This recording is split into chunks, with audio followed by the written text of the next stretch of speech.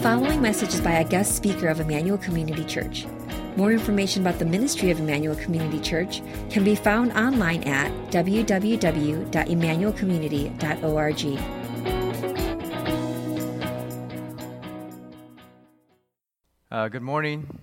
My name is Lester Cruzat, and I'm the newly installed assistant pastor, rookie pastor, I guess, here at ICC. And I just want to thank everyone for their emails and prayers. Just the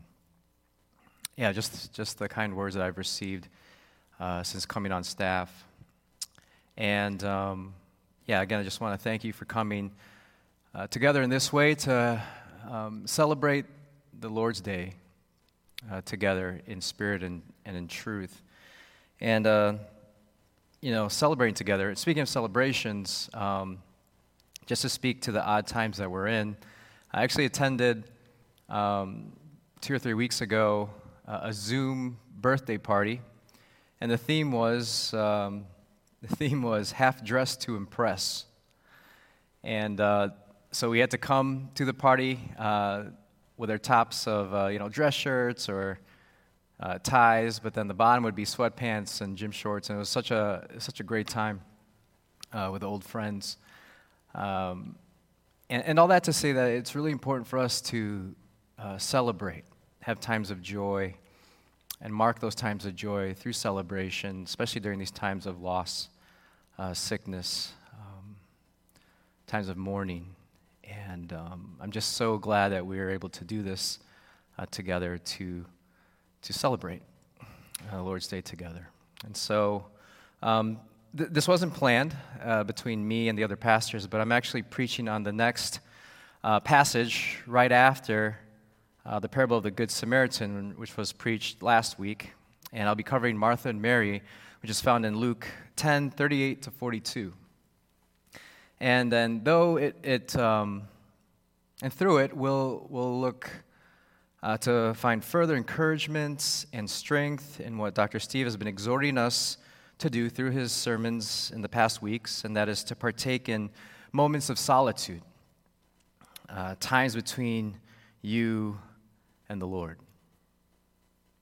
And so I'd like to start off with this question.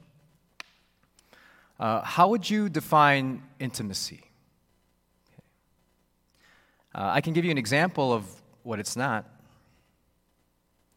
You see, when me and my wife Grace were first dating, our very first date was actually at the movie theaters, and we watched Inception. Now, we up to that point, we never really showed any physical affection for each other yet, so I thought, what a perfect time to do that.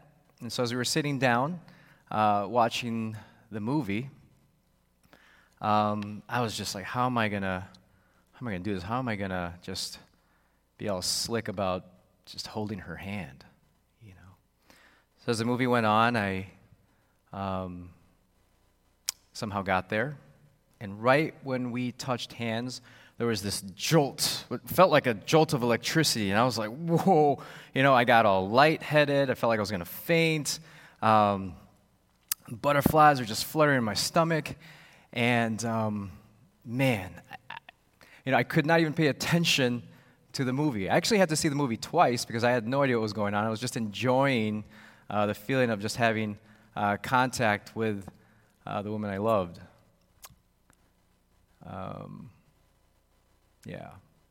That's not intimacy, right? That's a jolt of chemicals and hormones in your body made to trick you and get into a relationship with someone.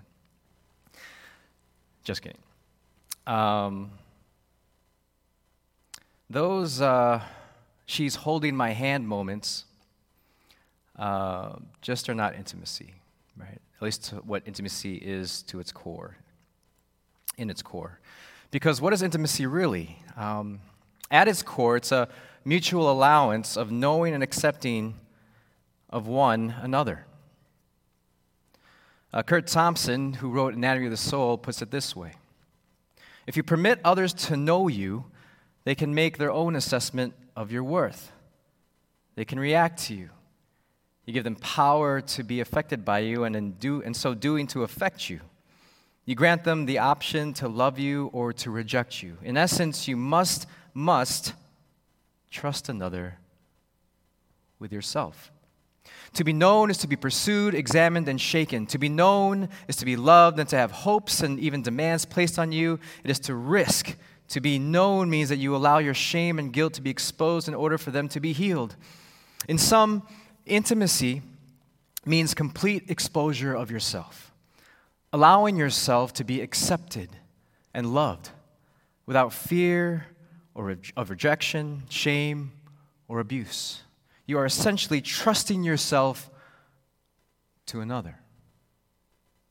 Intimacy, to be completely known and loved without fear of rejection, judgment, shame, or abuse. And intimacy is a wonderful thing to pursue, right? It's a necessary thing. It's what makes close relationships close, but it's not easy to come by and sustain. Because when you leave a relationship alone, right, there's a divergence, right? There's a drift, a fading from one another, a loss of movement towards greater intimacy with another. When it comes to intimacy with God, there are only two possibilities. We are either moving towards God or drifting away in our relationship with the Lord. And it is our natural tendency to move away from the Lord rather than towards Him. You then come in danger of becoming this professional Christian, all duty and knowledge, all about your goals, your wants and desires, but no heart with the obedience. There's just no substance, and life itself starts to feel tedious, empty, and meaningless. But you're not left to your own devices. The Bible helps and guides us in all that we need in this area of intimacy.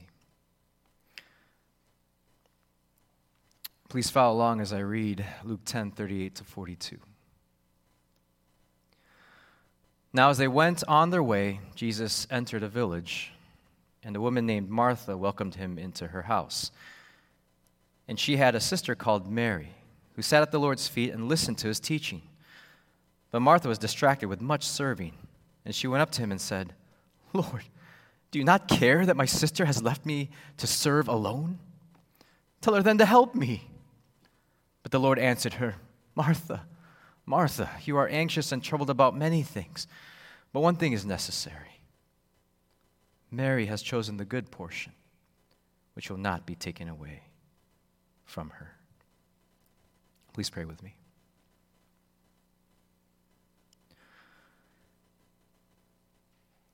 Heavenly Father, we just want to call upon you now to just bring us into your word. Give us clear hearts and minds that we may learn from you. That you would continue to, by your grace and by the power of your word, move us towards you, Father.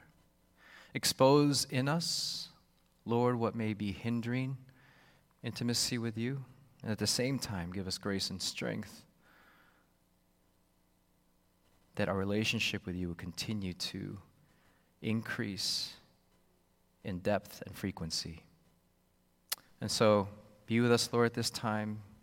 May we be encouraged, motivated, strengthened as we hear your word. We love you. In Jesus' name we pray. Amen. Amen. This passage tells of what is probably Jesus' first encounter with a couple of women named Martha and Mary, who would in time become some of his closest friends, along with their brother Lazarus, who, if you remember, would later fall ill and die, only to be resurrected from the dead by Jesus himself. Luke 10:38-42 begins by Martha inviting and playing host to Jesus, and immediately starts the hard work of high standard hospitality. Only the best for Jesus, right? a renowned and beloved traveling teacher and healer, but even more importantly, he is, after all, the Messiah, right? Prophesied Savior of Israel and the world, the one they were all waiting for. She welcomes this Jesus over, and verse 40, she becomes distracted. There but not there. Present but not present with her honored guest. And distracted with what? Well, with much serving. The text says much serving. And you can just picture it, right? Martha putting all this pressure on herself to make the best home-cooked meal experience, and then slowly starts to drown in all that she needs to do to achieve her standard of service. Appetizer's getting cold, right? You can picture it. Appetizer's getting cold. Pot roast still in the oven. She struggles to get the table set, looks over and realizes she has no dishes. Where are they? Much to her horror, she finds them all dirty, piled high in the sink. And she wonders, who did this? Right? And then she realizes with great frustration, Mary. Mary, where is Mary? This is her mess. Where is she? And Martha peers over and sees Mary having a great time with their guest. Right? Martha feels overwhelmed, stressed, and now frustrated, even angry. And on top of that, alone. Outwardly, Martha is busy, someone whose attention is focused on what she needs to get done. And we've all been there, enveloped on what we need to get done, putting our blinders on and willing to plow down anyone who gets in the way of our agenda. You know, it's amazing how busy we can be even during this time of self-quarantine. Yet, if we think about it, busyness sometimes isn't just busyness. Sometimes we find there's stuff beneath the busyness. You could be busy because you're simply just being inefficient and not managing your time wisely, but could there be something more in that busyness? Right? I ask because Jesus pays attention to Martha, observing her beyond her busyness. Verse 41, but the Lord answered her, Martha, Martha, you are anxious and troubled about many things. The Lord calls Martha out. In her busy state, she's not just worried about one thing, she's worried about many things. Right? Now listen, there's a worry that leads to precaution and safety, right? So when you're worried about dangerous species of animals, right? Dangerous snakes or natural disasters like tornadoes, right? We get worried about those things because it's good to. Right? Calories in a burger. It's good to be worried about those things because it lends us to survival. Right? There's a necessary biological aspect to worry. Our autonomic nervous system will cause us to fight or flight, right? To fight or flee. Again, that's just so that we can survive, right? But there is worry that manifests itself in needless stress, and this is the space we find Martha in right now, this busy-filled worry. Now, as we look at this passage, we can easily be empathetic towards Martha, right? She's working herself to the bone while Mary is relaxing with Jesus. How can we not give props for Martha and look down on Mary? Mary, help your sister out, you sloth, right? And stop doing nothing. And on top of all this, Martha is rebuked, corrected for serving Jesus. It just doesn't seem right. All of it just doesn't seem right. This can give bring unwelcomed flashbacks of the bitterness you may have felt when some of the laziest students you knew growing up got the best grades. Right? Just doesn't seem fair. But I think Jesus is calling out Martha because there's something else in her he sees. This, I believe, with all the stress, worry showing itself in her busyness, points to an insidious truth about our hearts that plagues us. It's oftentimes there, but so often we just don't notice it. So what is it, right? What is this heart issue? It just so happens to manifest itself in the form of busy-filled worry for Martha, but what is it? What's beneath that? Right? What does Jesus see? See, when you worry, you're looking for control, right? Or want of control. Our want of control speaks to our very fallenness, that we want that very power of God. We want His power of sovereignty and control over everything. And when we find out we don't have it, that we really don't have control, then we crumble. Then we stress and even break. In Martha's stress, she comes to a point where she is commanding Jesus. Verse 40, and she went up to him and said, "Lord, do you not care that my sisters left me to serve alone?" Martha felt alone.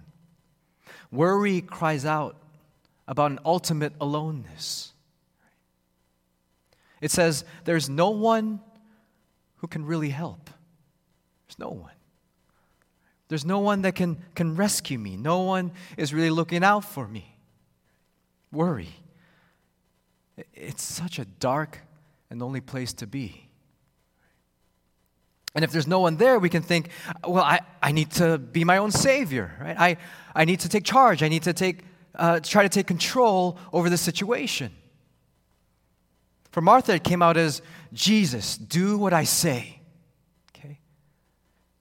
Do what I say, and this situation will be saved, right? Tell Mary, verse 40, tell Mary then to help me. Mary, my life raft out of this mess. This is what will save me. This is what will give me my control back. Right? Just bring her over here, okay? This is how I will save myself. If you would just do what I say. Instead of intimacy, there's a growing, gaping hole between Martha and Jesus. A divergence, a fading. And it's undoing Martha. She's lost and frantic. My point is this. Martha's wrong is not in her act of service, but the sin in the service. The sin is a constant battle between the rule and sovereignty of God and our own rule and sovereignty. The knee-jerk reaction, the knee-jerk heart reaction of us wanting to be God Himself, only to kick Him off His throne. We see this temptation from the beginning, right? In the Garden of Eden, as the serpent tempted Adam and Eve. Yeah, just eat this fruit, right? Eat this fruit from this forbidden tree because it's all right. And you know what? If you do, you'll be like God, knowing good and evil. You will be like God.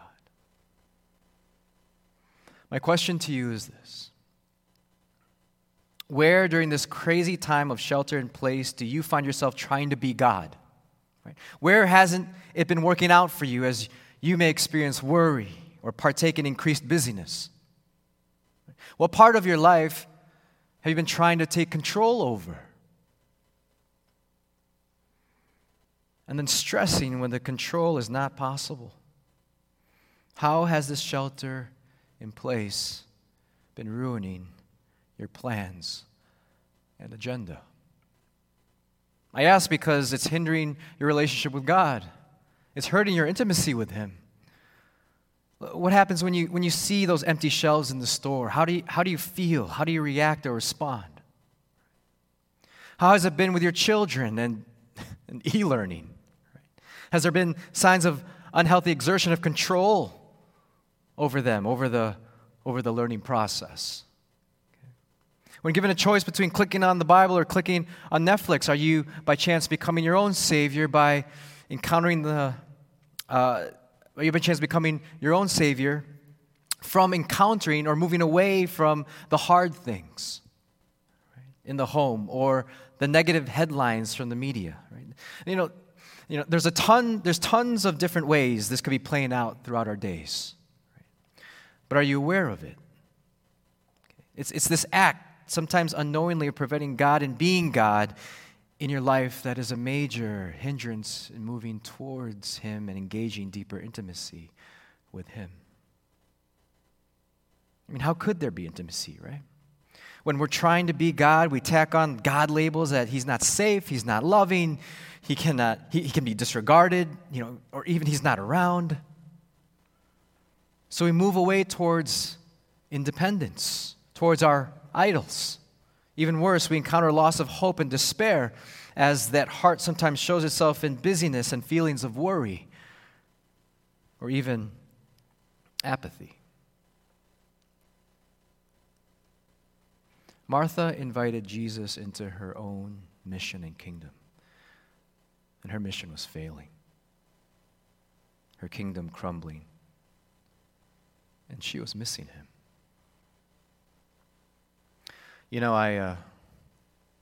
I see this struggle in my life, the struggle of taking the place of God in my own life.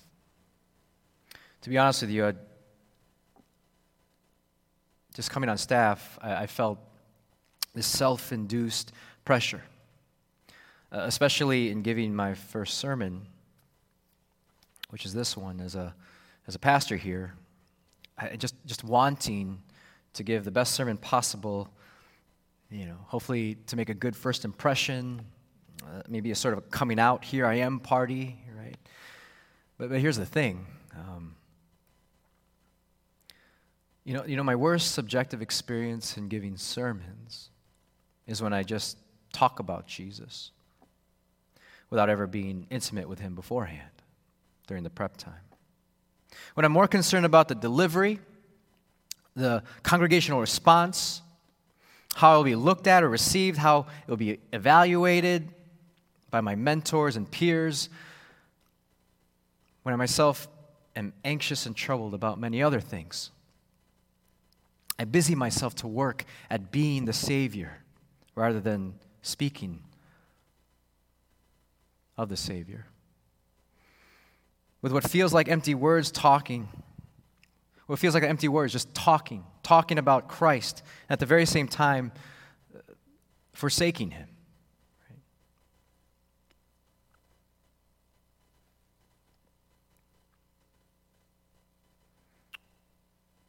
I experience this struggle day in and day out,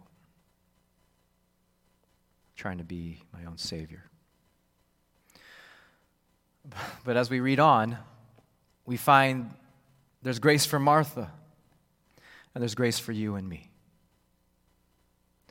Verse 41, but the Lord answered her, Martha, Martha, you are anxious and troubled about many things, but one thing is necessary. According to Jesus, there's only one option. There's only one thing that is necessary. Really? Really, Jesus? Out of all the things that we can do or say, there is essentially one need in this entire world for our entire lives. Right? That's hard to believe because we as a generation have trouble recognizing and paring things down, don't we? Paring things down to just one thing. It's, because it's all about options for us. Right? The amount of options that are out there, from TV, movie platforms, right, to food delivery options, cell phone models and companies, to airline services. The choices are just endless. Mark Edmondson, professor of the University of Virginia, a professor of English, attempts to articulate the current cultural ecosystem. In an article for the Chronicle of Higher Education, he attempts to describe the turbocharged orientation of his students' lives. Right? He says this, they want to study, travel, make friends, make more friends, read everything super fast, take in all the movies, listen to every hot band, keep up with everyone they've ever known. They live to multiply possibilities. They're enemies of closure. They want to take 8 classes a term, major promiscuously, have a semester abroad at 3 different colleges, and connect with every likely person who has a page on Facebook. Basically, he's saying we are a generation that perpetually seeks more and more options. We most certainly live in a time when focusing our minds on one thing, just one thing, is a challenge met with a constant parade of options vying for our attention. And even faith itself has become a part of life that has become as optional as pursuing one more hyperlink or skimming one more article. Yet, according to Jesus, Contrary to our option-obsessed, experience-everything culture, there's only one option. There's only one thing that is necessary. So it stands that everything else becomes unnecessary, right? Since there is only one thing necessary. So what is this one thing necessary? As we read on, verse 42, the second half of it, Jesus tells her, only one thing is necessary, Martha, and Mary has chosen correctly. This one thing, the good portion. The good portion. Jesus goes out of his way and communicates in a language that Martha would immediately pick up. As Martha prepares a portion of food for them in her kitchen, Jesus says that he actually has prepared the only portion of food that will ever be needed. Martha, you slave away preparing physical food to feed us. Portions that which would fill us temporarily, but Mary has chosen the good portion. Food that would fill you eternally. The good portion, the very best portion. Come close, be with me. Hear my teaching, hear my words, because man shall not live on bread alone, but by every word that comes from my mouth. If what Jesus claims as the one thing to be really true, if this is really true, this makes everything else, all other options of what we could be leaning on, depending on, spending our time on, absolutely unnecessary compared to him.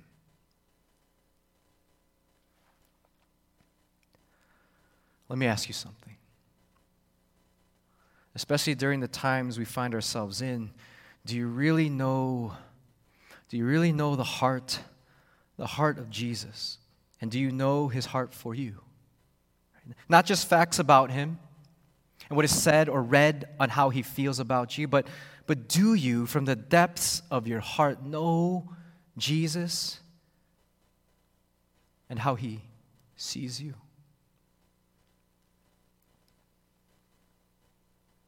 Dane Ortland, author of Gentle and Lowly, gives us this illustration. A wife may tell you much about her husband, his height, his eye color, his eating habits, his education, his job, his handiness around the house, his best friend, his hobbies, his Myers-Briggs personality profile, his favorite sports team. In short, what can she say to communicate to another her husband's heart for her? It is one thing to describe what your husband says and does and looks like. It's something else, something deeper and more real to describe his heart for you. So with Christ, it is one thing to know the doctrines of incarnation and the atonement and 100 other vital doctrines. It is another, more searching matter to know his heart for you. What Ortland is essentially saying is we can proclaim with our mouths that he loves us, that Jesus loves us. Yes, he loves us. I've learned that ever since I was young. Even point out the various places in the Bible where we can read about it. But do you genuinely believe? Do you genuinely believe in your heart of hearts that Jesus wants to be with you, longing for your company? You know, one thing that I feel needs to be pointed out is that we need to pay attention to not just what Jesus says, but how he says it. Right? The tone, the color by which Jesus addresses Martha. Listen, we can all agree that it matters, not just what you say, but what you say, but how you say it. It matters a lot, right? Look, there's a difference between sorry and I'm so sorry, right? One of the two versions elicits forgiveness, and the other, I don't know, elicits a smack in the face, or this. Can I please watch TV? Or can I please watch TV? One sounds sweet and cute, right? And the other, well, straight up annoying. Okay. Question, what tone do you hear Jesus have in addressing Martha in this passage? In verse 41, when Jesus calls her name twice, Martha, Martha, Jesus is not out to get Martha. Martha, bad Martha, why can't you be like Mary? That's That's a tone of judgment and impatience, right? That's not the tone that he has. Nor is he being condescending. Martha, Martha, oh, come on. Get with the program already. Stop being so dumb. No, that's not the tone either. Verse 41, Martha, Martha. In the Greek, this repeating of a name communicates intense emotion, okay? A sense of mourning or longing. This repetition of a name is also found in Luke 13:34, where Jesus says, "Oh, Jerusalem, Jerusalem, the city that kills the prophets and stones those who are sent to it. How often would I have gathered your children together as a hen gathers her brood under her wings, and you are not willing." And in Matthew 27:46, at about the 9th hour, Jesus cried out with a loud voice, saying, "Eli, Eli, lima sabachthani," that is, my God, why have you forsaken me?" You see, both passages speak to how Jesus has been forsaken. Forsaken by his own chosen people, forsaken by his own Father, and now in the passage that we're studying, forsaken by Martha. And it is this cry that communicates a longing for all of the above to come back to him. Right? It's not, "Martha, how wrong you are." It's, "Martha, Martha, hey, listen. Come spend time with me. Put down those pots and pans. I just want you to draw close to me. Spend time with me. Be near to me. And that's all that matters. I want you. I want you with me now." He calls out to her intensely, lovingly, desperately.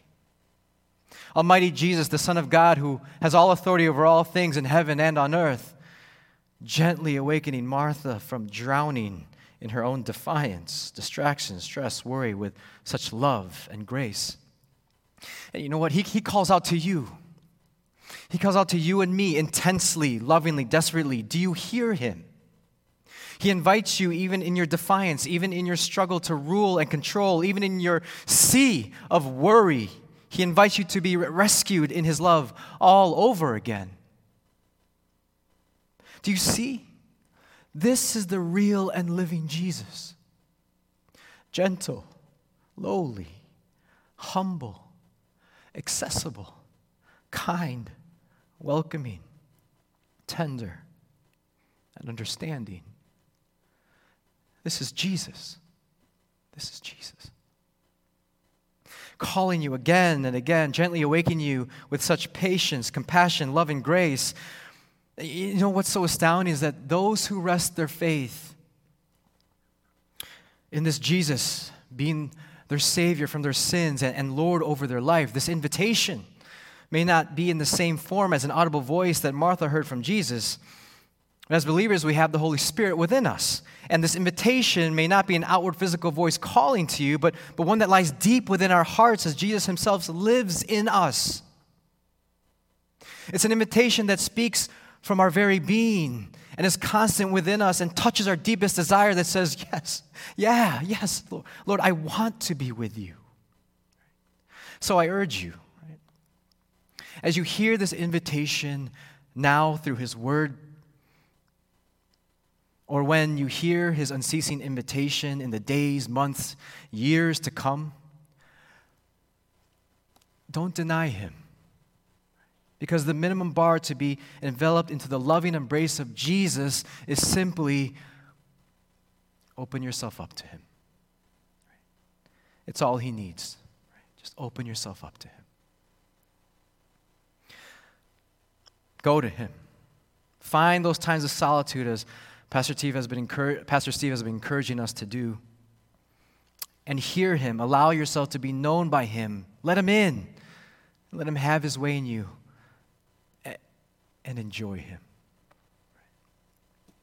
Throughout my life as a follower of Jesus, I can't say that I took up every invitation he graciously gave me. In fact, I'm sure I've rejected his invitations more than I've accepted them. But when I did, man, how awesome it was just to sit at the feet of Jesus, right? Just to be in the presence of the Father. From the secret moments of the Heavenly Father showing who I truly am, to the revelation and experience of who He is and how He feels about me. It was a blessing finding my home in Him time and time again. A home where I can be completely known, loved, without fear of rejection, judgment, shame, or abuse. And you know what? Here's what amazes me. As I reflect back, it is His faithful invitation to me, His divine beckoning over and over again, despite my unfaithfulness, despite my rebellion against His lordship, that takes its many forms, including busyness and worry. He remained faithful, right? He remained faithful in His pursuit of me and His call to spend some time with Him, and is still unceasing to this day. Jesus longs for intimacy with us and pursues us faithfully even when we don't. To make intimacy work in any relationship, listen, to make intimacy work in any relationship, there must be attention, effort, and intentionality put in it. As it says in James 4:8, draw near to God and He will draw near to you. The two-way street. But we find that Jesus did all the heavy lifting, right? He did all the heavy lifting in establishing a relationship with us. Because it's all about a loving God that descends to us, comes to us, and longs to have intimacy with us. And the only way that could be possible for sinful man to come before a holy God was through the sacrificial death of His own one and only Son on the cross and His glorious resurrection from the dead. And at that cross, Jesus suffered and lost that intimacy with the Father so that you and I can have the very same intimacy He had with the Father forever. In Christ, God Himself exerted all the effort and intentionality necessary that intimacy may be possible. And that's why in Luke 10:42, Mary has chosen the good portion, which will not be taken away from her. Do you see? You have the love of God, and as sure as Christ died and rose again, that love will never be taken away from you and me. That love will never be taken away from Mary. It will never be taken away from you or me. May our vain attempts of lordship and control, our busyness, our worries and anxieties, our distractions, may it all dissolve as we take up His incessant invitation to draw near to Him and soak in His presence again and again and again. Let's pray.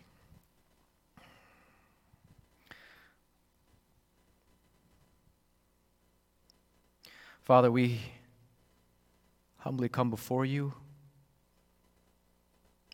and we ask You, Lord, in Your presence, may expose the things that may be hindering a deeper intimacy with You, a hindrance in finding our home in You.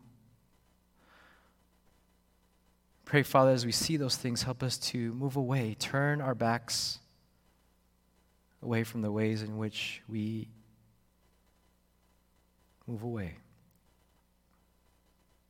Annihilate the ways in which we seek our own kingship, the ways in which we exert our own lordship and longing to control things. And in that, Lord, may, by the grace You've given us, Lord, may we hear You. May we hear those invitations and simply kneel where we are and find You. Lord, we thank You for the grace that You give us, the power of Your Spirit and Word. Direct us, Lord, and may we never be the same again.